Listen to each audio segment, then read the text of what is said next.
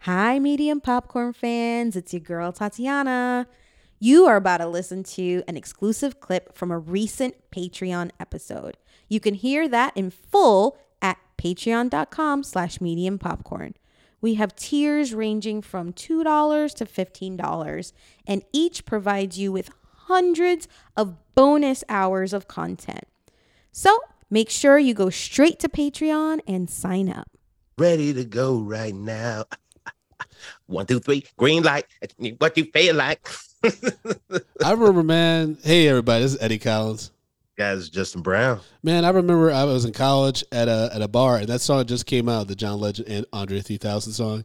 And this white girl, she pushed me up against the wall. She just started shaking her little white girl booty at me, and just grinding off beat to that Andre verse. It was so weird. And so now I can't listen to that brother on that song without thinking about that little white girl and be like, she just don't know. For nasty reasons, Brandon? What do you mean? So we're talking about Rise of the Teenage Mutant Ninja Turtles, which was brought to our attention through Twitter. See, Twitter, I guess, can do some good things here and there. Because I saw this animation. Because, there's been like this new, occasionally there's like a topic that comes up on your Twitter feed where it's like, what would you say are like these great moments of a movie or some shit. And people were talking about movie fights. And then someone posted this animation fight between these Ninja Turtles and Shredder. And I was like, what the fuck from is the this? show. Yeah, and I thought it was like fan art. And then someone's like, oh, it's from a Nickelodeon show. And then someone below that posted, because at first I was like, oh, that'd be dope for Justin and I to do. So I tagged Justin in it.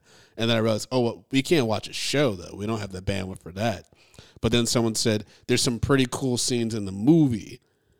And that's when I was like, oh, shit, this is a fucking movie. Let's check that out. Because you and I know enough about the lore to be able to kind of catch up real quick on, like, this new iteration of the Turtles. Yeah. You know what I mean? Which they do turn a few things on its head.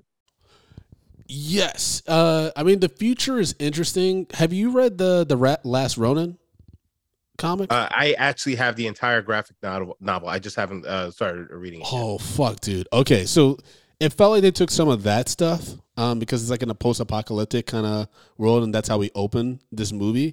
And folks, I definitely recommend. Shout out to my boy Kendall, who's also a Patreon subscriber. Check out The Last Ronin. It's a Teenage Mutant Ninja Turtle. So it's a post-apocalyptic story about one of the turtles. I'm not gonna tell you which one has survived. Has survived this war. Still alive. Yeah, is still alive, and he has all the weapons of all their brothers.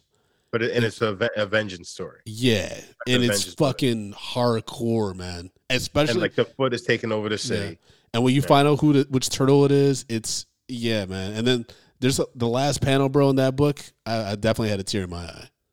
That shit was sad. That shit was sad as hell. But the beginning kind of hinted at that, where it's like Leonardo and Donatello are the only ones still alive, right? What's that? At the beginning of this movie with Casey Jones. No, Leonardo and Michelangelo. That's right. Okay, yeah. And then because Michelangelo has the portal power. And shit. Yeah. I remember, yeah. Looking all kinds of crazy, by the way. Yeah, because he has like hair that's coming out the side. The animation in this movie was fucking nuts. Some of the choices were interesting. For one, I think the future, because it was like set. The beginning was set in 2044. That part, I thought that was animated beautifully. I thought that looked fucking amazing. Mm-hmm. Then once we get to 2022, I don't dislike the animation, but is the one thing that bothers me is their teeth. Oh, okay. Yeah. It's like Leonardo is like. And like Donatello is the same thing. Like Michelangelo is kind of like more of like the classic Ninja Turtle kind of a look and feel that we're kind of used to. Mm-hmm. Raphael is like huge. And then the big thing that changes this is the fact is that Raphael is the leader of the Turtles. Because he's the oldest one, and he's like, he keeps saying I gotta protect you guys. He's more mature. And Leonardo is a fucking dick. And he's voiced by Ben Schwartz in one of the worst. He acts like Bill Murray, but it's just like one of the most for me, it's like a miscast voice. Like Ben Schwartz is usually pretty charming, even when he's supposed to be annoying. And this, I wrote down several times, and Leonardo's my favorite turtle. I was like, Leo's a dick. I don't like it. Like, I can deal with Leonardo not being the leader. I think, like, yeah, that's fine because he wasn't the best at times. But then, like, this, they did nothing to convince you that Leonardo is a good leader. And in fact, he still isn't a good leader because Casey Jones is like, Leonardo was the best ninja I ever knew or in the world or whatever. But then it's like, if he was, would all this shit that you came back to prevent have happened? Well, no, you know what I mean? Well, it doesn't matter because once the Krang came, they were too powerful for them, the turtles alone, to overcome. And Leonardo, obviously, after the death of probably Raphael, he had to take over and being the guy. Right. So if that's the case, like Leonardo grew into being being a great leader, into the leader, but it was too late. Yeah, at that point. Got it. I mean, we might be jumping all over the place. When Leonardo sacrificed himself to go into that portal thing with Krang, I mean, that was brave enough, right? And then you're like, okay. But when they were in that portal thing and Krang realized he had lost, and he was like, it's just me and you, buddy. I'm going to just fuck you up forever. He just started beating the shit out of Leonardo. I was like, is this a kid's movie? Like, yeah, this is super dark.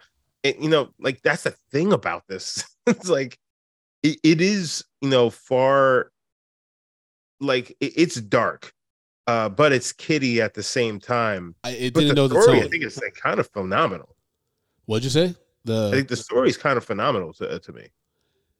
It's interesting. It was very. I didn't think they hit the right tone with it. I think that's why I didn't like Ben Schwartz's characterization of Leo, because it was so juvenile, given the heaviness of everything that was happening, and the Krangs were not fucking around. I mean, the one sister, like, she gets half her that was a face small blown taste of our latest Patreon content.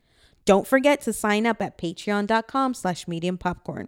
You'll get a shout out from Idris Elba on a future episode, and you get to have input on future movies we review. You also get invited to live recordings. Once again, you can sign up at patreon.com/mediumpopcorn.